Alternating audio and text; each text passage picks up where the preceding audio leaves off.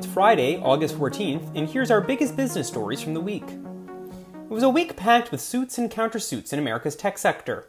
Last Friday, President Trump signed an executive order that gave TikTok, the popular video sharing app, a September 15th deadline to find an American buyer. The app, which is owned by the Beijing-based parent company ByteDance, has stoked national security fears for months, as the Trump administration warns that it could be sharing American user data with the Chinese government. Accordingly, Trump's order will ban any transaction between TikTok and US-based entities on September 15th. That is, unless a US-based company can close an acquisition in that time. Enter Microsoft. The Seattle-based tech giant has been given the go-ahead to pursue an acquisition. But that deal could be harder than it seems, especially considering the tight turnaround mandated by Trump's order. Moreover, it could take a year for Microsoft to replicate the server code that currently powers TikTok. By Saturday, NPR had reported that TikTok was gearing up to sue the Trump administration, arguing that Trump's executive order was unconstitutional because it failed to give TikTok the chance to respond.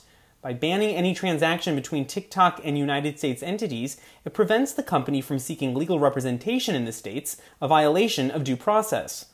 All the while, TikTok maintains that it does not share user data with the Chinese government, but rather it stores data from American users in Virginia. Either way, Trump's deadline seems to be ticking ever closer. Meanwhile, in California, another case of gridlock is at play between state and industry. On Monday, a Superior Court judge ordered that Uber and Lyft, two giants of on-demand ride-hailing, had to reclassify their drivers as employees. That is in accordance with Assembly Bill 5, a California law enacted in January that clarifies the difference between earnest employees and independent contractors, aka gig workers.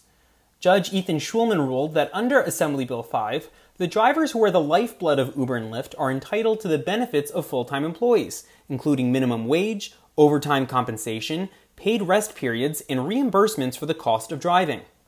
But Uber and Lyft have warned that if the ruling takes effect, it could ruin the ride-hailing service.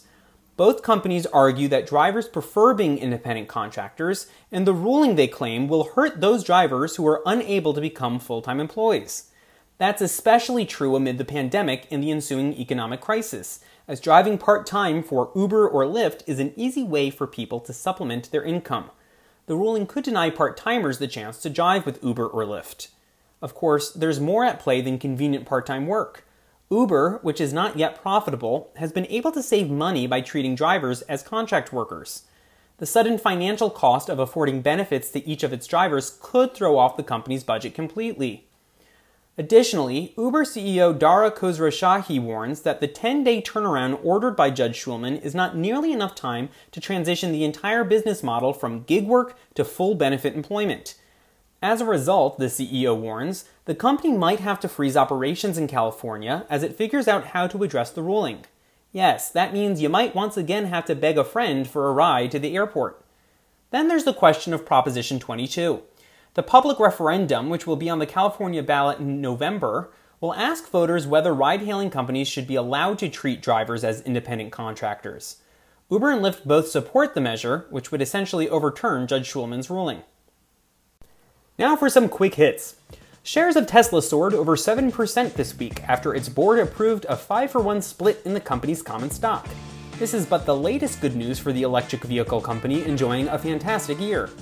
At the same time, Kodak, which was recently granted a 9-figure loan from the US government to produce generic pharmaceuticals, saw its stock fall some 30% amid accusations of insider trading by its executives. And Warner Bros. Television Group has laid off hundreds of employees, including several C-level executives, as it streamlines its television operations. And finally, restaurants are putting more emphasis on loyalty programs than ever. The COVID pandemic has certainly tested the strength of the restaurant industry, which, within the last year, has scrambled to bolster takeout and delivery service, learn to properly sanitize facilities, and experiment with outdoor-only seating. All the while, management has been tasked with figuring out how to retain customers. That's where several franchises see the benefits of loyalty programs. Panera, one of the biggest success stories of the summer, has launched a coffee subscription program, which has attracted hundreds of thousands of members. The program has already increased the frequency with which members enter their local Panera, which Chief Brand and Concept Officer Eduardo Luce believes will be a long-term victory for the brand.